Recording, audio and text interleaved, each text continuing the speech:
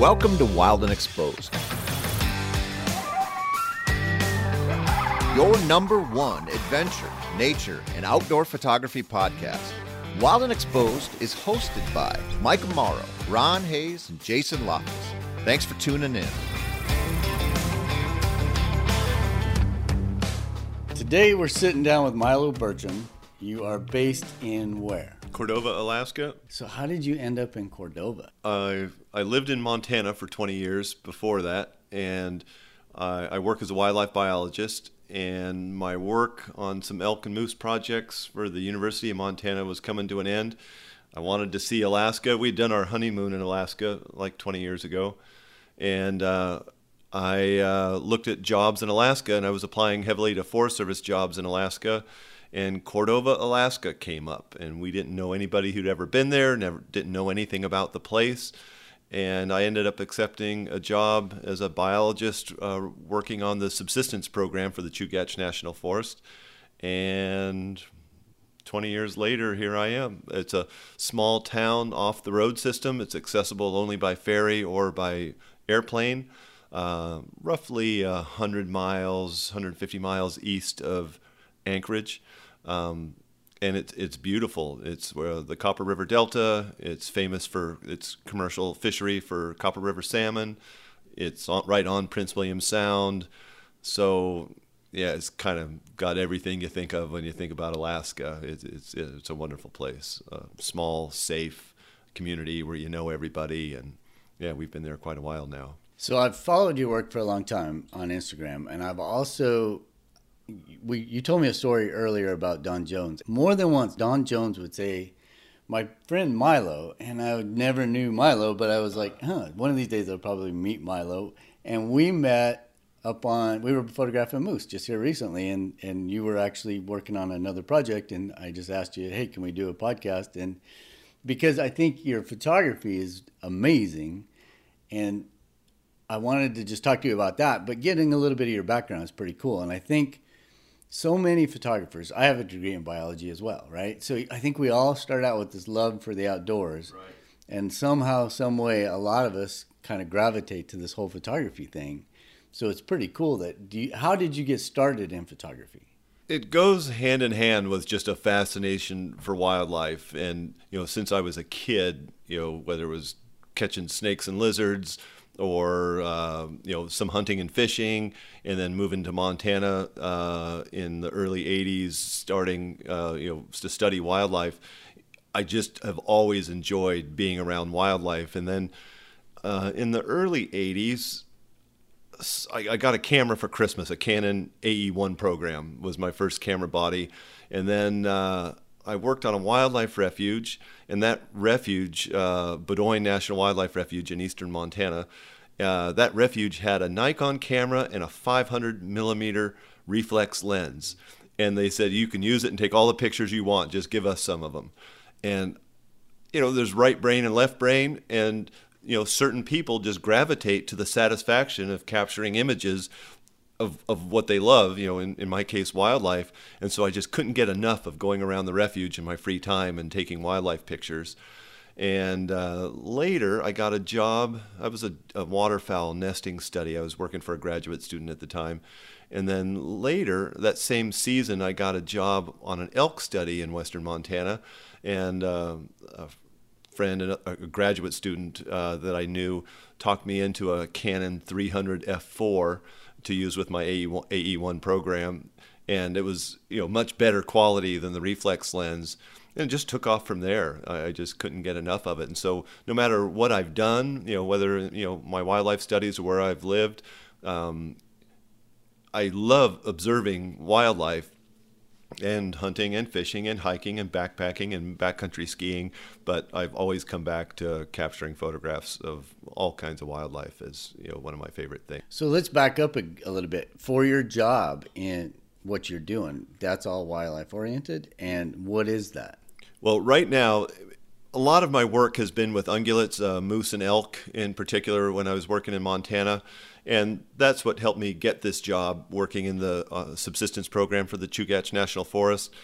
Alaska is much different than any other state in that there's a federal law that gives rural residents, that's people outside of big cities like Anchorage, a preference when it comes to fish and wildlife. And if there's not enough to go around, rural residents might have a preference for it. And in the Cordova area, for instance, there's a limited moose herd, and there's permits that are available.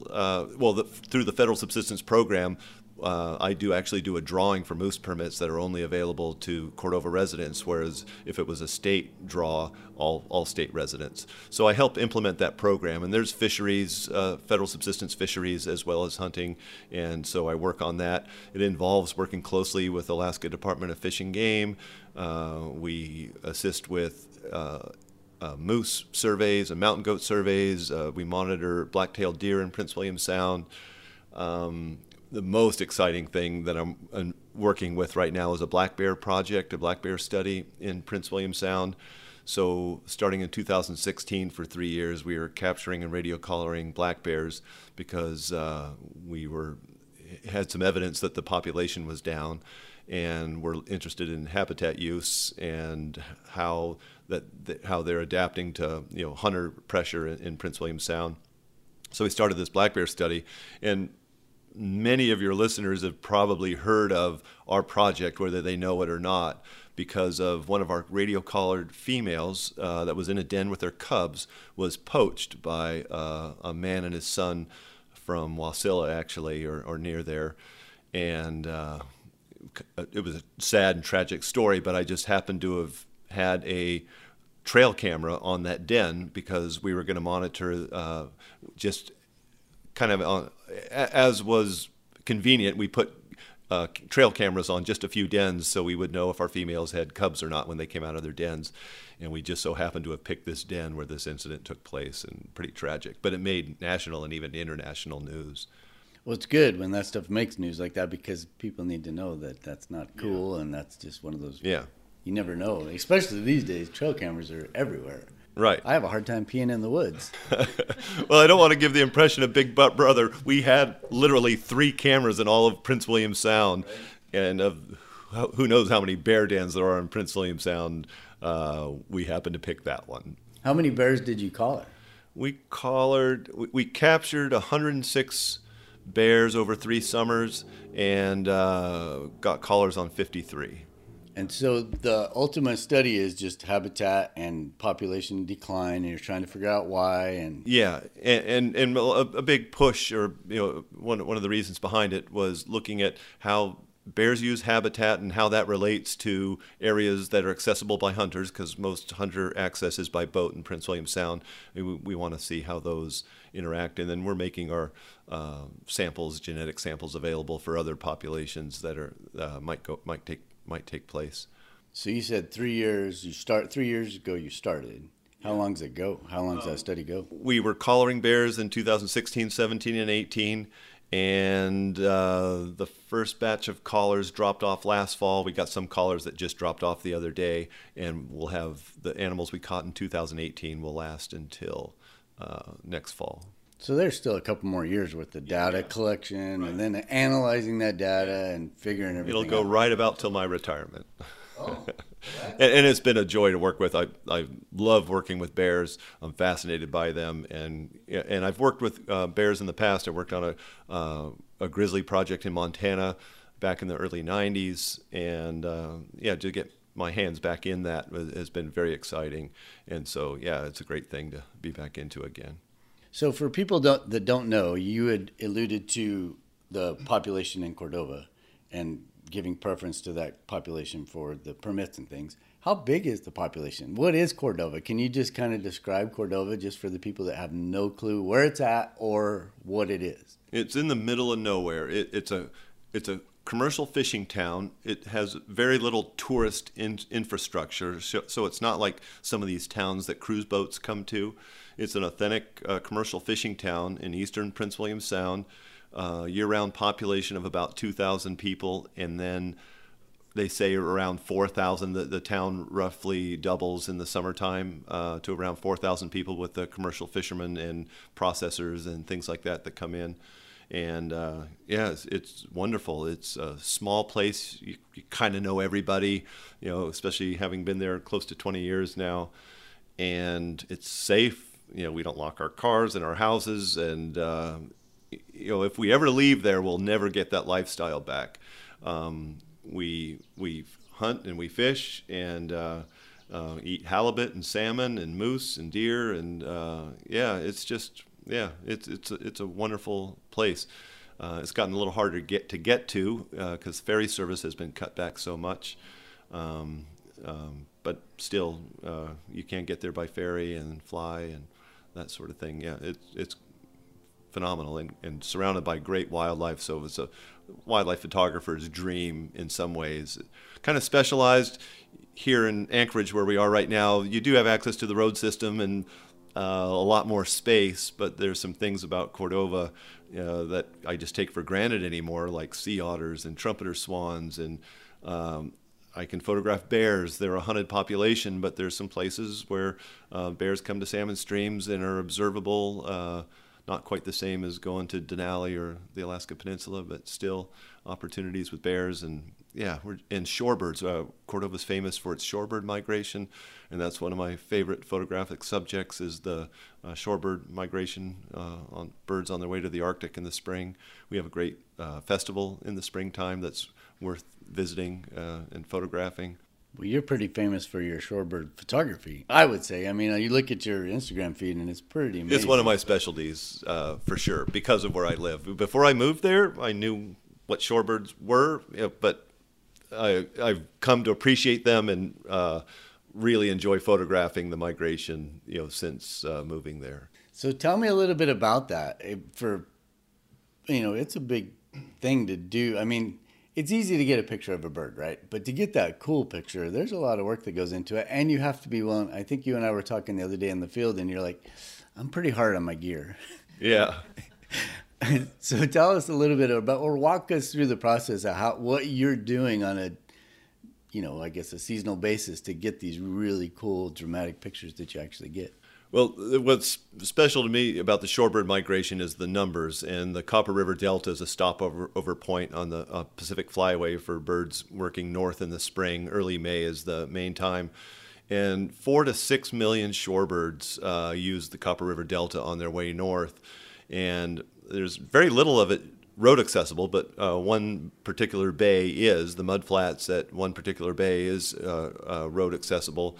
And thousands, hundreds of thousands of shorebirds use it, and when you hit just the right days, these massive flocks, and when they roost together, I call them carpets or mats. These solid mats of roosting birds are just, aesthetically, it's overwhelming. It's just beautiful. And then the landscape, we're living in a area with rainforest and mountains and glaciers, so the landscape surrounding it is really nice. And so it just makes for great photography, and it involves, to get good pictures, getting low and getting muddy, sitting in waders and letting the tide push birds to you. I think I told you the story the other day of not paying attention to the tide rising. I'd set my pack and a lens, my 100 to 400 down, and I was sitting in my waders with my tripod, and I looked back and saw my lens knocked over, lapping in the waves, and somehow it seems to have survived. I don't know how I've dodged that one. Time will tell if any problems crop up later, but there's risk. And I've damaged some very expensive equipment working in and out of our boat in Prince William Sound. We have a Hughescraft, a 22-foot skiff that we can overnight in. Do a lot of photography around Prince William Sound out of that.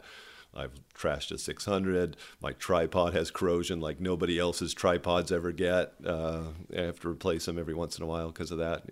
Yeah, it's a hard environment on gear anyway. And I think I'm also hard on my stuff. So let's talk about the gear just for the bird stuff, because you got to be wide angle, you got to have that mid range, and then you have the big range, the big guns too. So how do you figure out, do you have all that stuff with you every day, or do you say, okay, today's a 600 day and I'm going to just do the 600? Yeah, a little bit. what I consider a wide-angle shorebird image isn't really taken with a wide-angle lens. It's taken with probably my 100 to 400. So I'm probably using just 2 lenses for most of that photography, that and a 600. And I carry, if I have my 600 on a tripod, I'll have my 400, 1 to 4 in a pack. And you just got to be judicious about where you set it down, or maybe don't set it down.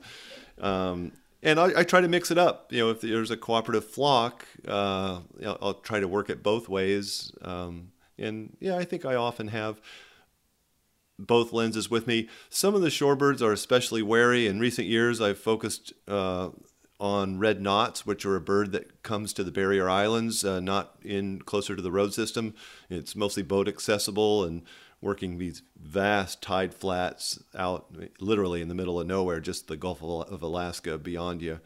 And those birds are wary, and I'm not taking wide angle or zoom shots of them. I'm lucky to get them close enough to get interesting images. And so some of these birds are more wary, and I'm strictly using a 600 to get photographs.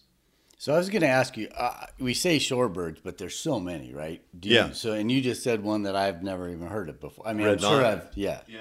So what are some of the species that you, like, what's the most prolific species? And then what are some of these other species, just like the red knot, that you get a chance to see and photograph?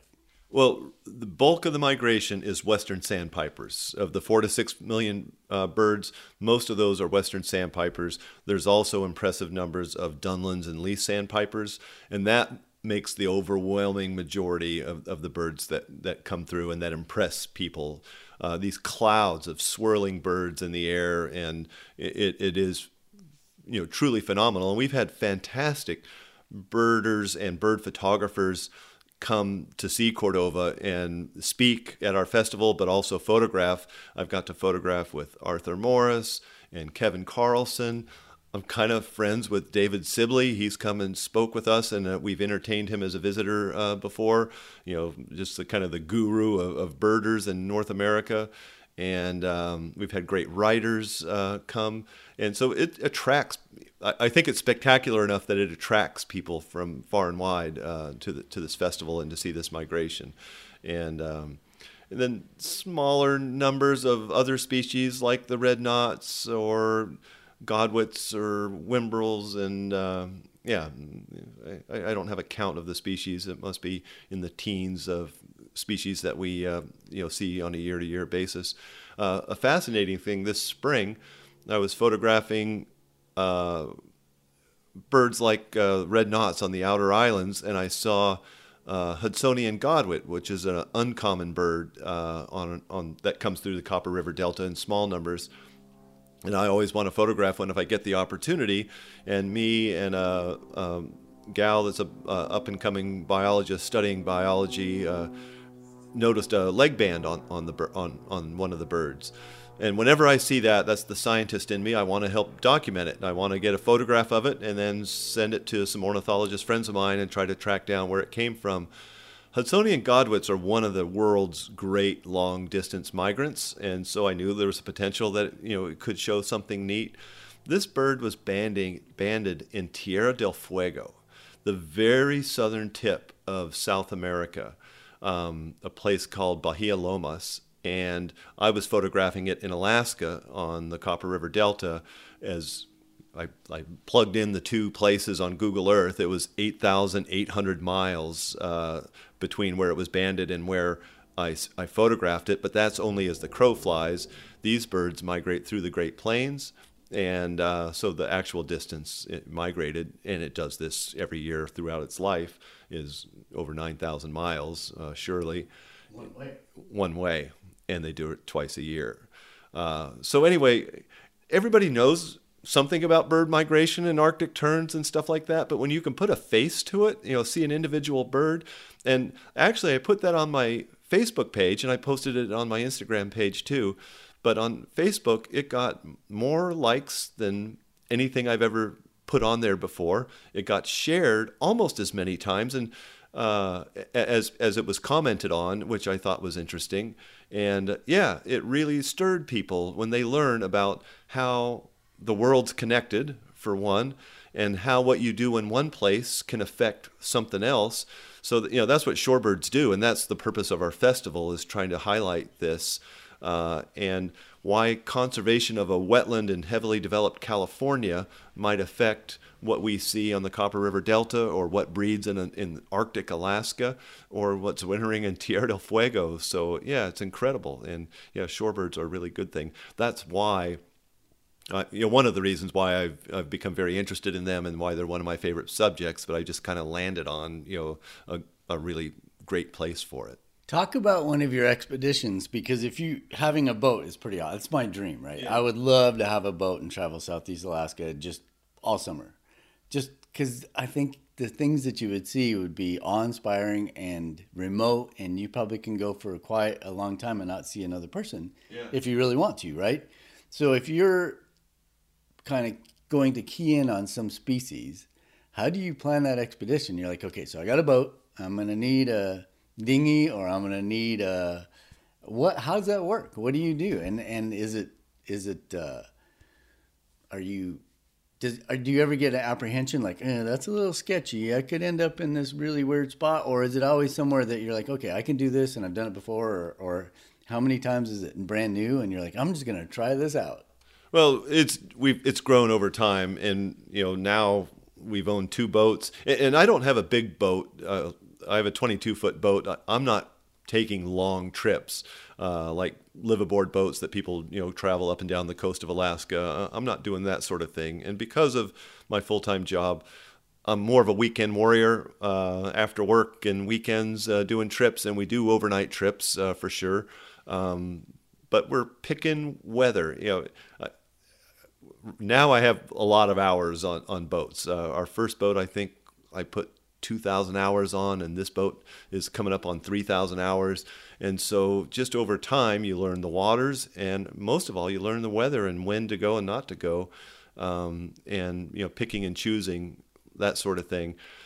Some of the trips, if I want to go across the Sound, the Western Sound, which is actually more accessible to the road system, people who come out of Whittier or something, but I need to come over here if I want to photograph things like black bears. There's a very rare, almost an Alaska endemic, a seabird called the Kitlitz's murrelet. There was a time where I made several trips over to the Western Sound to where tidewater glaciers are to photograph Kitlitz's murrelets. And we'll make trips to photograph brown bears at salmon streams closer to home. And it's just matter of watching the weather and being familiar with it. And yeah, we've got a lot of familiarity with the boat and stuff at this point. So you say a 22-foot. I'm like, I want to do this so bad I can't stand it, but I have I'm such a newbie. It's 22 feet. You say that's just kind of like a recreational small boat. What's a big boat? Is that 30 feet? It's all relative.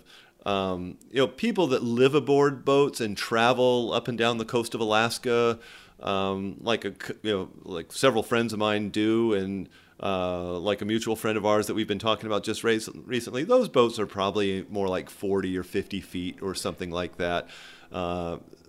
We know several people that travel the world in sailboats in that approximate size range, 40-footers or plus or minus. There's a family that's spending their most of their time in Cordova now, but he's traveled all the way to Antarctica with his sailboat. He's sailed around Australia and raised kids and families and stuff like that. So I'm not doing trips like that, maybe in retirement, but right now I kind of consider myself a weekend warrior, making short trips and taking advantage of what's close to home. Marine mammals, whales, killer whales, humpback whales we see on a pretty regular basis. You kind of never know when you'll encounter them. Killer whales in particular are pretty unpredictable in their wanderings, and so you just have to be ready. You have your stuff with you, and you might be headed to go look for brown bears on a salmon stream, but then you find killer whales, and that's what you do the rest of the day. Sounds so awesome. It sounds like just like the dream scenario. So when you go out and you're looking, or when you're in your boat, you say you can spend the night. Is that like, how does that work? I mean, do you have just like a little cabin in there, or how's that? Well, our boat has a cabin, and it's the back seats fold out into a bunk, and it's just good enough for my wife and I to camp on, and our dog with us. We have with us a lot of times. So it is pretty bare bones, and we'll have a Coleman stove, we'll have our sleeping bags and stuff like that, anchor up in a protected bay, and just spend the night right there. Yeah, it's wonderful. My wife isn't as into photography as I am, but she enjoys seeing wildlife, and she just loves camping and getting into remote places like that. We'll put 2 kayaks. We have 2 mini kayaks, like 10 footers, that we can tie to the top of the boat, and that's what we use to go ashore when we anchor. And it's also can just paddle around and things like that.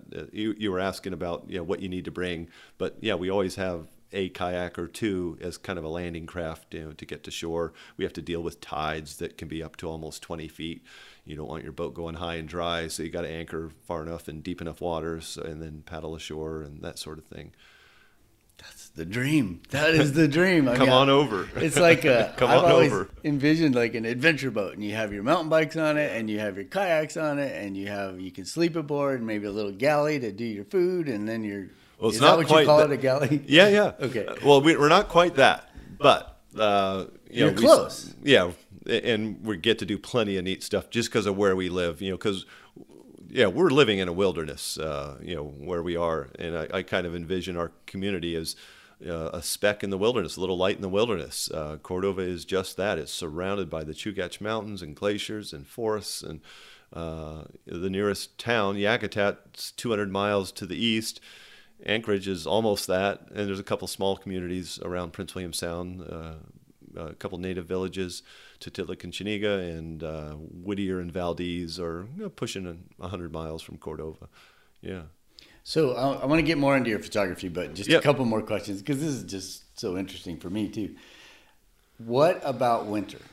Are you still doing a lot of photography in winter, or does it, since it is such a it's kind of a temperate zone, right? That's what Australia was invented for. It's for Alaskan winter. You go to Australia or Costa Rica or Ecuador. Those are some travels that we've taken for photography. But in reality, winter in coastal Alaska is much different than the interior, where it's below zero. Interior Fairbanks is many degrees below zero, frigid, dry, relatively dry. Coastal Alaska, we're back and forth rain to snow at best. I love snowy winters, but here in this last decade, they've become fewer and further between.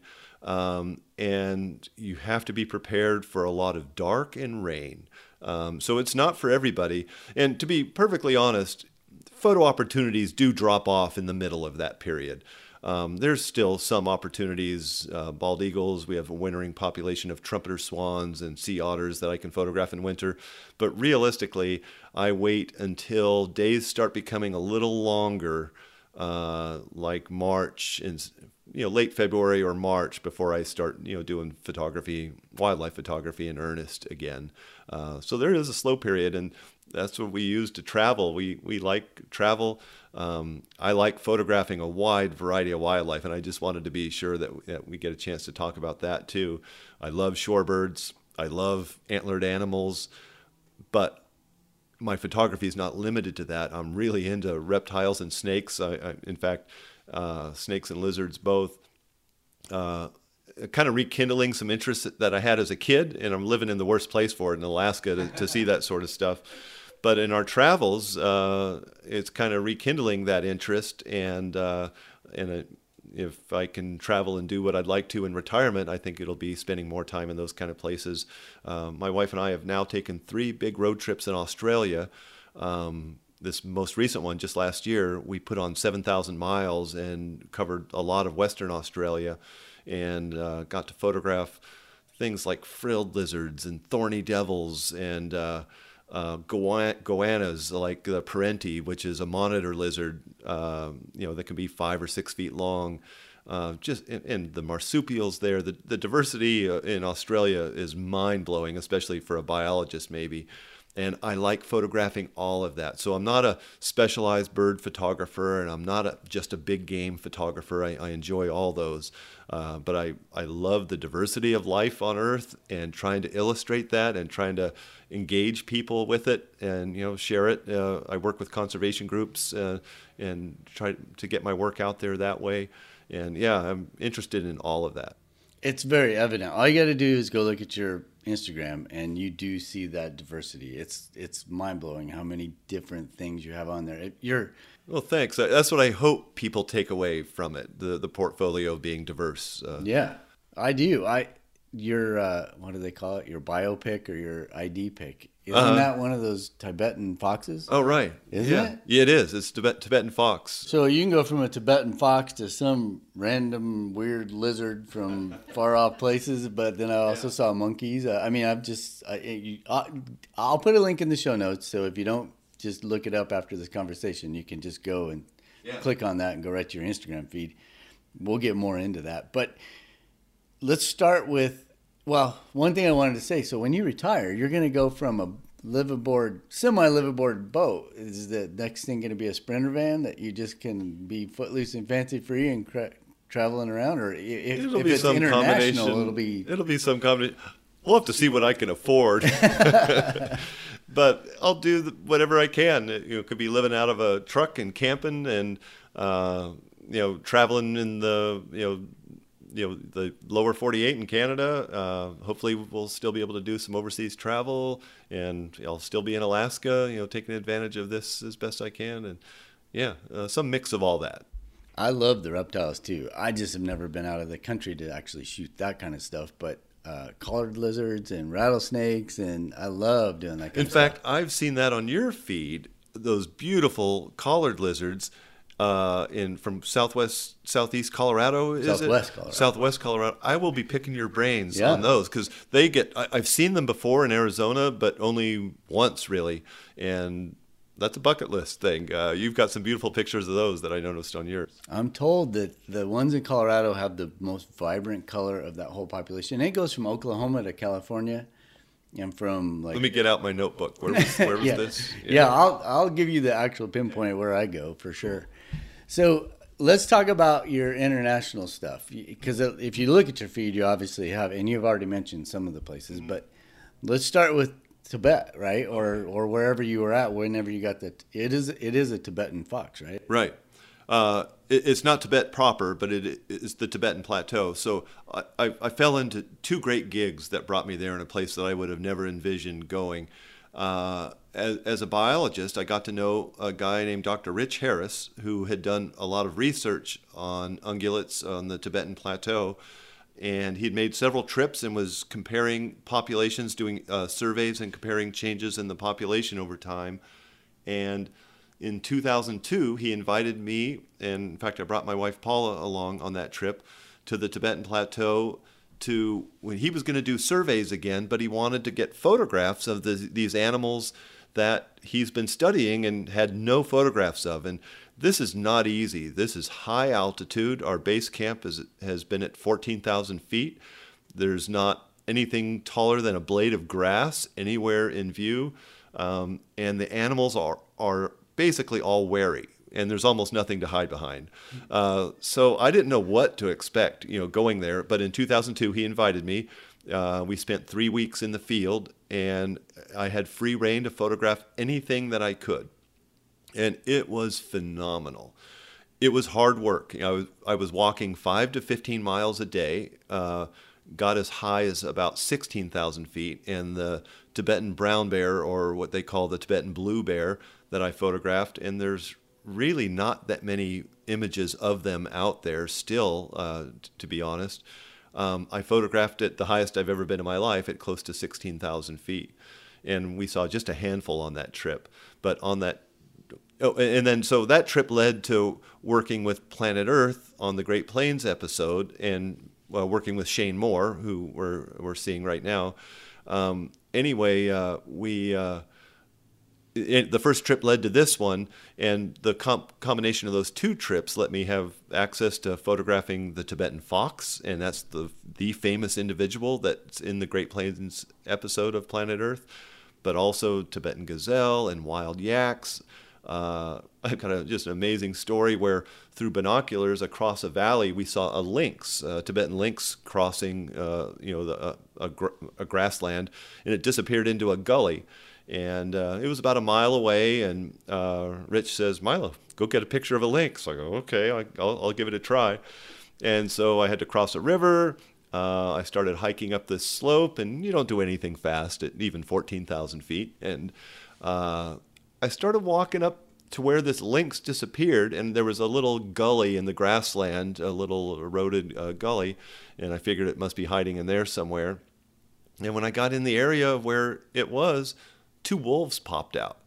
I have no idea where the lynx went, but I got great, beautiful pictures of Tibetan wolf. It was, I think, subadults. It might have been like a rendezvous site because we had heard howling from that direction at night, and I think the adults were away, and these sort of subadult wolves popped out onto the grassland, and one of them sat next to a rock and let me get some halfway decent pictures. And wild yak were fascinating. They're only exist in a few parts of the Tibetan Plateau now, and one of those images kind of led to my favorite feather in my cap, as far as a publication goes. It appeared in National Geographic in one of the Wildlife as Cannon Sees It ads. So that was very exciting, and still is one of my proudest publications, I think. And just kind of little known wildlife. People aren't real familiar with what's up there, and that's also what's neat about it, is bringing wildlife from a remote part of the world to the American public, and to publications. And I kind of love that my Tibetan fox images, some of them have been stolen so much and used in memes that it's almost comical. There's nothing I can do about it at this point, but if you want to get a little laugh, do a search on Tibetan fox meme, and you'll see mostly my pictures. There's a few other Tibetan fox images that have been used in these memes, but there's a couple images that show up over and over again. They're probably mine.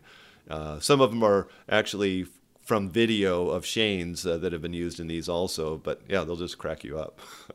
They're such a cool animal. I mean, they look really cool, and I guess that's where the meme comes from, right? Their face is just fascinating. It's hard to explain why, and I hate to say it's kind of lost on me because I've been staring at those images for 15 years now. But I love showing the images to somebody who hasn't seen them, because that impression, you see it in their face when they look at it. And it's just a strange and very interesting looking little fox. So, so how many continents have you been to? I'm not as great a world traveler as I'd like to be, or as many others are. Well, as you would think from your Instagram feed, you think you've been everywhere. Yeah, I've never been to Africa. Haven't been to Antarctica. Those are both bucket lists.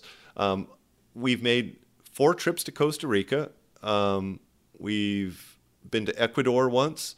And then here most recently, we've kind of developed this fascination for Australia, 3 trips to Australia, and then 2 trips to China. So I kind of get focused, like one trip, rather than try to go everywhere I can. I think when I go to a place, my appetite for that place increases, and you do research and you learn more, and you realize how much better you would do the next time you go back.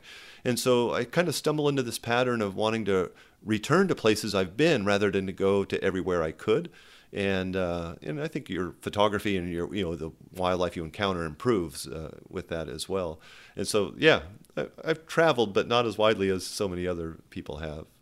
Well, but in the whole scope of things, you've been, compared to most people, you've done seen some neat stuff. Yeah, you've seen some happy neat with stuff. So out of all these travels, what's your most favorite thing you've photographed?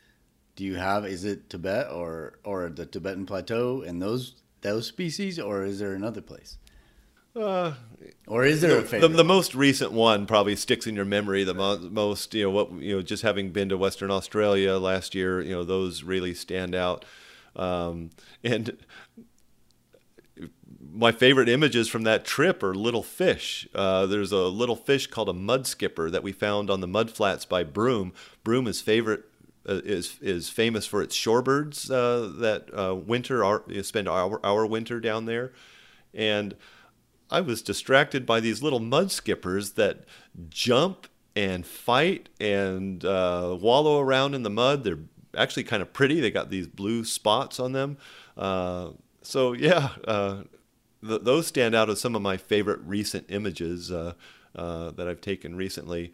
But what I photographed in China, because it's so unique, really stand out, and because there's really much fewer images of those species out there, make those stand out. I got one job right out of grad school on an uninhabited island in the Hawaiian atolls out by Midway, and lived for 3 months on an uninhabited atoll studying bristle-thighed curlews, but we were surrounded by albatrosses and Hawaiian monk seals and green sea turtles sunned on the beaches by our camp and stuff like that. That was another great one. I was just looking, and I think I was on your page here, and I'm looking at what do you call it, a mud skipper? Mud skipper. Is that the one with the little eyes that are just... Yeah, those little eyes on stalks on the top of their head. You all got to check out this, because when I saw that picture, I forwarded it to every photography buddy and I didn't know you at this time. I knew of you, and I followed your Instagram, but you see that image, and you're like, holy moly, that is the cool... I would do the same thing. I would be totally infatuated with those little guys. Yeah. How big are they? They're about 5 inches long or so. That's probably about right. I had been fascinated by other people's photographs. There's an Australian photographer named Ofer Levy who does beautiful bird photography. He had a picture of one with a fiddler crab in the foreground, and it just whet my appetite, and plus I've seen other images of them. So I did some research, and I knew they were at Broome, and I knew, because of the shorebirds, we wanted to go to Broome. That's in Western Australia, in the tropics, in the northern part of Western Australia. And we went there, and I started quizzing some people on where we'd find these, and they sent us to some areas by the mangroves. And at first, I saw like one, and I go, I'm going to go out there. And I can walk around on mud flats around Cordova pretty easily. You don't sink. As soon as I stepped into the mud there, I went up to my knees, and you were going to lose a shoe or not get out. It was a concern of mine. And I went out there, and they disappear into the mud. They were actually kind of spooky. And I sat in the mud for a while, and they never came back out. And I go, man, this isn't as easy as I thought. And then Paula had walked up the beach just a little bit further, and she says, Milo, there's a whole bunch over here. And so I went to this area, and there were 100 of them in the mud flats, flipping and jumping and doing all this stuff. So I thought, well, I'll give this a try. And so I'm carrying my tripod. I'm wearing shorts and shoes, like tennis shoes. I'm letting myself get wet and muddy. And I have my tripod and 600 and 1.4 converter and an extension tube is how I photographed. I don't think I used my doubler, but they're relatively small fish and relatively wary. And so I plopped myself out in the mud, and I had to walk 50 or 100 yards out there, and sat down next to a mangrove, and then just let time pass, and they started emerging around me. And then just fascinated, they crawl out of the mud, they start waving their fins around because they're displaying to the other fish, other mud skippers. And sometimes they'll just fling themselves up into the air. It must be attracting a mate or a little territorial thing. And then every once in a while, 2 of them get into it, and they open this big gaping mouth, and then 2 of these, I guess they're fearsome to each other. They kind of just make us laugh when we look at them. Just get into these little battles. And anyway, I was using a lot of glass, and sitting in the mud to photograph that. But yeah, it was fascinating watching these, and I almost became blind to the shorebirds that were in the area. We were in that spot for 3 days or so, and I spent mornings and evenings in the mud. When I got out of the mud after one of those, I had noticed when I sat in the mud that my leg itches a little bit, and I was itching a little bit more, and then I maybe just sort of tuned it out. When I got back to the observatory, the bird observatory where we were staying, I hosed myself off, and I was covered in red welts. There's something in there that bites you. And anyway, to get those images, I got the crud bitten out of me. I was just covered with red welts after one of those sessions. So you referenced whales earlier. Trying to capture a whale breaching is not an easy task because you never know where it's going to happen, right? Yeah. Was it the same thing with those mud skippers? I mean, you said they would flip up in the air. Did you try to get that? I did. I did not capture a good jumping mud skipper. The fighting is what I did best with. I've seen some beautiful images from Australian photographers of leaping backlit mud skippers. That'll be on my wish list sometime. Was there any like precursor to that one's gonna go? It's gonna go, or is it just like does it just happen? Yeah, like so many things we photograph are so fleeting and you really can't predict. You just have to wait until two started going at it and then just get on them as fast as you could. And they had to be, in the line of the best light and stuff, in the right direction from you and stuff like that. And I just put the hammer down with the motor drive and capture as many as I could and try to get those neat fighting positions and stuff. So you said you took an extension tube. Yeah. Were you that close where you had to close in your focus? Yeah. Bring your focus distance closer? I think the minimum focus of that 600 is like 15 feet or something. And with the extension tube, I was able to get to closer to 10 or whatever. And then really, get some tight, frame filling images of a 5-inch long fish. That was real crucial. It's super. You got to go check out these images. It's the one thing that I didn't realize that.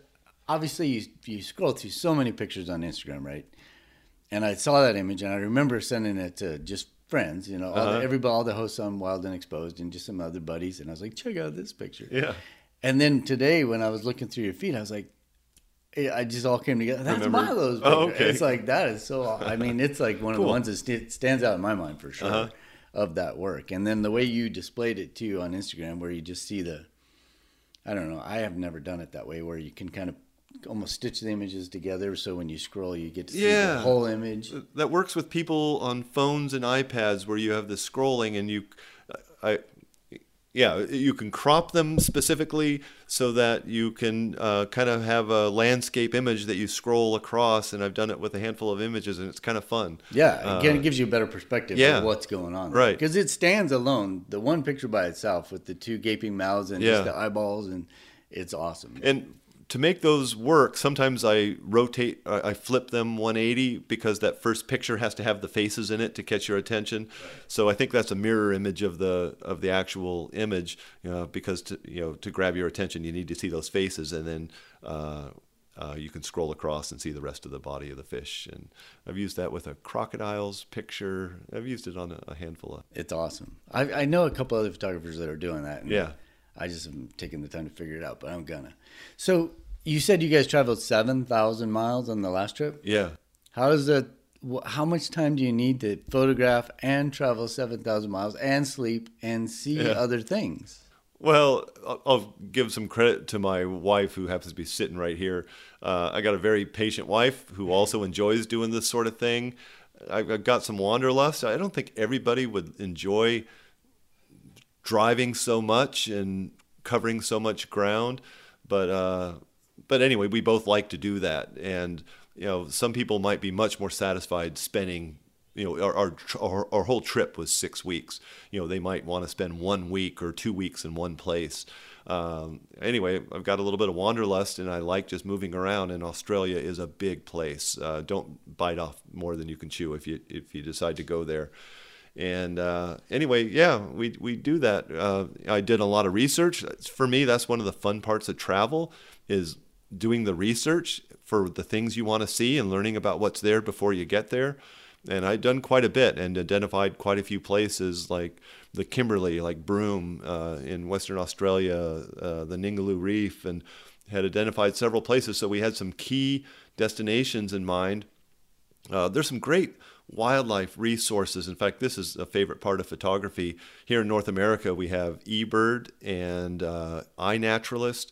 Australia has AROD. There's these databases where if you want to see a certain animal, you can do research and come up with real good ideas of where you might find them. And I do a lot of that before I take a trip.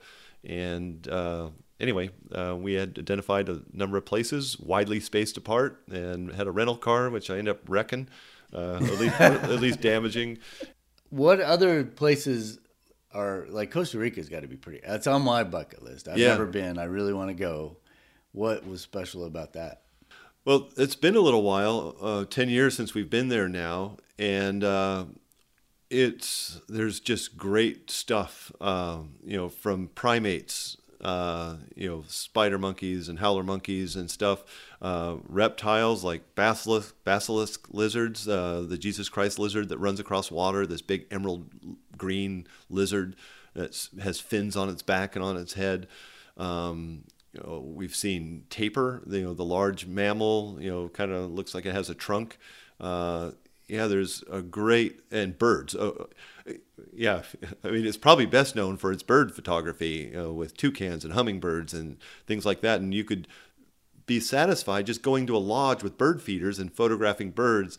I like a little more adventure, and I'll mix some of that into my photography. I'm not like a great bird photographer. There's so many people that specialize in that and do much better at that than I do. I like some of that, but I also like finding things. I like exploring and looking for things. And Australia or Costa Rica has some it's a developed country. There's a population. There's a big tourism industry there. But still, the preserves, and they have been great at preserving, rainforest and a lot of their natural habitats. It's not, you step off the trail and there it is. There's a lot of wildlife and sloths and things like that you just kind of know about from zoos or books is just right there in front of you. So now you guys are headed to. Well, is there any other outside that would be interesting stories that you want to tell that I haven't? I'm just not familiar with. That covers kind of the range. About my photography, like I'm not a gearhead. I'm technically proficient, but I just love diversity. I love experiencing wildlife. I like creating beautiful images of wildlife and exposing them to people and educating people and hopefully getting used for conservation and stuff. And that's what I get out of it and hope to do with it. That's how I get how I'm satisfied by it. And I just hope to keep on doing things like that. And that's what I want to impress upon people is not being the most technically driven person or whatever, but it's the diversity. I like to think that I have a decent diversity of stuff and an understanding of a wide variety of wildlife, and that's what I want people to see in my portfolio, I guess. So you have a full-time job, but you also publish images too, right? Yeah, and part-time. do you do that on a regular basis as far as just having something going all the time? I'm a horrible marketer. Yeah. Unlike some other friends like Donald Jones we were talking about, a good friend who's an amazing marketer and an amazing photographer. I'm a terrible marketer, and I think that comes with being an art. Many artists are that way. And so I've dabbled on the side since the late 80s. I think some of the first images I published were in Montana Magazine in the late 80s. And so I've published on a somewhat regular basis, but a small level ever since then. A lot of it direct marketing, some through a stock agency. So about 10 years ago, I started working with Alaska Stock, and they've now sold to Design Picks. And I get a small amount through them, some marketing through them. And so, it's kind of been a side, and it's something I hope I can increase in retirement and get a little more from. But I will keep doing it regardless. Right. Me too.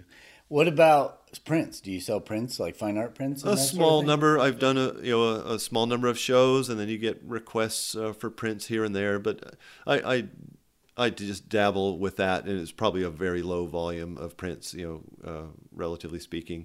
I have a Canon, it was an Epson printer where I can do up to 13 by 19 by myself. Now I so much like those metal prints and how they look. They're relatively affordable to hang. You don't have to get matting and framing, and they look fantastic. I like getting prints made like that way now. If somebody wanted to a print like on your Instagram, I just got asked the other day for the first time. It's like, hey, do you sell prints? Because I'm horrible. I'm like you. I'm horrible at that stuff. So I was like, yeah, I'll do it, but I still don't know what the heck I'm going to do. But could someone look at these? Like, I would love that. Is it Mud Skipper? Yeah. Is that what that is? Yeah. I mean, just having a Mud Skipper, it's such an awesome image. If they saw something on your Instagram, could they just contact you? They could direct message through my Instagram page and request a print. We'll talk sizes and what kind of print you want. My website, which is milosPhotos.com, has an email link. You could email me. I think I list prices for prints. I have a page on my website that talks about prints, and I believe I even mentioned metal prints on there. I think I've updated that to include metal prints now. I'm the worst at that too. I can't. Yeah. I don't even know what to charge. I don't even have a clue. So now you guys are going to Denali. So I caught you on the back end of an assignment. Yeah. So you were working in the photo or video world. Yeah. Now you guys, you're not going back to work. Now you're going to go play a little bit. I'm assuming. I don't Yeah. know. That's what I wanted to ask you. What are you guys doing? Well, play and photography and hiking and experiencing wildlife are kind of one and the same for both of us, really. We actually went to Denali on our honeymoon, which was 21 years ago. We lived in Montana at the time, and we drove to Alaska. I had never seen Alaska before, and we spent about 2 weeks in Denali then at this time of year. So we're on the road system, which is a big deal for us because we live in Cordova. Paula came over with the truck on the ferry, and we're going to do a few-day road trip and hit Denali, look for moose, and maybe do a hike for Dall's sheep, and whatever. You never know what you bump into when you're there. Right. And we're going to camp and just have a few nice days before we go home. So you camp in, Riley Creek or Savage Campground? We'll see what's available, but we'll probably be at Riley Creek most likely, yeah. And then will you go into the park at all? You don't have a road permit? We don't have a road permit, and I don't know that we're going to ride the bus or anything. We'll probably just stay at the entrance and kind of with the rest of the people, see what we can find in the first 15 miles or whatever that is. Right. Yeah. I was up there last week, and it was pretty. The cool thing about COVID is there's not a lot of people. It's mostly in-state people now. Yeah, there just wasn't that many people out there. The bad thing about my trip was I saw a lot of wildlife, but it was all miles out. You see a great big bull moose way out there, and actually part of that park is closed for a moose rut, so it's you just can't go in. Even if you wanted to hike the 2 miles, which I would do if you could, you can't. So it's kind of disappointing because you're just at the mercy of this. Yeah, we know what we're getting into. It's fun just being there and seeing what you can find. Yeah. But see, I talked to another photographer, and I think you talked with him today too. He was up there, a couple days ago. A friend of mine just got back yesterday. Yeah. And he's got great image, but actually giants.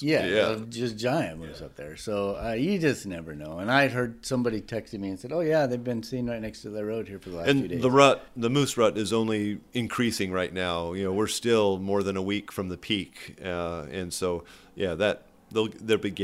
they are getting more active every day. I saw you put a picture of a moose on your last picture on Instagram. Yeah. Was that a Denali moose? That's an older image, and it's actually from right here on Chugach State Park. And it's an image I took several years ago in just the perfect conditions. It bedded in the right spot, and it had colorful mountainside behind it. And it's a beautiful picture. Thanks. Yeah. And I was with some other photographers. One of them who I saw today, Kathy Hart, but Alyssa Crandall and a few others were there at the same time. Yeah. So were you kind of just in the moose mode, and you're like, I think I'm going to how do you choose? I am like, I don't know. I'm trying this thing now where I'm just doing bears and moose. I figured for the month of what's today's, or September. Yeah. I thought, I'm going to do every other day, but I've already screwed that up. I've done 2 moose in a row. Well, how do you... It's a roll of the dice. I don't know the strategy of what you should do. I'm trying to show diversity in a portfolio, kind of. I've kind of read that you should kind of keep it current or try to tell stories more often. But no, I'm kind of just rolling the dice, trying to, mix it up from my stock, from what I've shot over the years. I'm mixing some current stuff in what I'm doing currently into my feed, and probably will do a little bit more of that. Like I'll probably throw a few more moose images because I'm working with them a lot right now, and will be. But yeah, I don't have a good strategy there. We'll have to talk about the best way to go about that. I don't either. But Jason, one of our podcast hosts, he's very prolific and has a great following. And Mark, same thing. I mean, those guys but they work it so hard. And I'm like, I don't have the time. Yeah. I do. I have the time. I'm just horrible at it. Yeah. And that's kind of how I fell into you and the podcast is Mark Raycroft I've met in the field before. And when I was just getting into Instagram, he popped up and he's prolific. He has beautiful stuff. He uses it a lot. And then I saw he was associated with the podcast, and then I saw your name associated with that, and that's how I kind of fell into this. And he's actually been helpful. You post some things, and you'll get some requests for somebody to use one of your images on a hub or whatever. I didn't know the ins and outs of that, and so I messaged Mark, and he's been real helpful with that. Yeah, I don't know how he finds the time to do all that kind of stuff, but he's very good at it. Yeah. He's actually our Wild and Exposed Instagram chief Instagrammer. Okay. If he didn't do it, we would be Jason's pretty good, but Ron and I are horrible, so it's a good thing we have him. Well, it's been awesome to talk with you. We've going for an hour. You guys got to get on the road to go to Denali, but it was so enjoyable. I just appreciate your time. Well, thanks for taking the time. It was easier than I thought it would be. I enjoyed it. Yeah, it's really just a conversation. I've learned so much. And now I've never been to Cordova, so I definitely want to go to Cordova one Come of these on days. over. Yeah. And then just the shorebird thing. I've heard of, there's the Homer shorebird That's for festival birders. too. That's for birders. Cordova's for the birds. Okay, good. If you want to see the birds, come to Cordova. And it's the first week of May, usually the 5th or 6th or 7th. I haven't looked to see what the festival dates are for 2021. Go to the Cordova Chamber of Commerce website, or I think just search on Copper River Delta Shorebird Festival, and you'll go to a website that will talk details of when it is and who the keynote speaker is and that sort of thing. How was that affected this year with COVID? It was canceled. We did a lot of virtual stuff. And I took over the Instagram page for a few days during what would have been the festival weekend, and shared a lot of shorebird images right there at that time period. So locals could do it, and I could probably get there. For that reason, I loved it. I had it to myself. Right. That would be awesome. But so I guess if it doesn't happen next year, it'll happen the same way with virtual kind of stuff. But also, if you are an Alaskan, you can probably get there. Although the ferry was reduced because of COVID too. Yeah, right? it is. Who knows where that will be? Hopefully the ferry will be helpful in getting there. But we have Alaska Airlines service every day. Is the more practical way right now. Well, thanks so much. Yeah, thanks for taking the time. You've been listening to the Wild and Exposed podcast. If you haven't yet, please give us a rating and a review, and make sure you're subscribed so that you'll get every episode we produce as soon as we drop it. And as always, thanks for tuning in. We're gonna make it someday.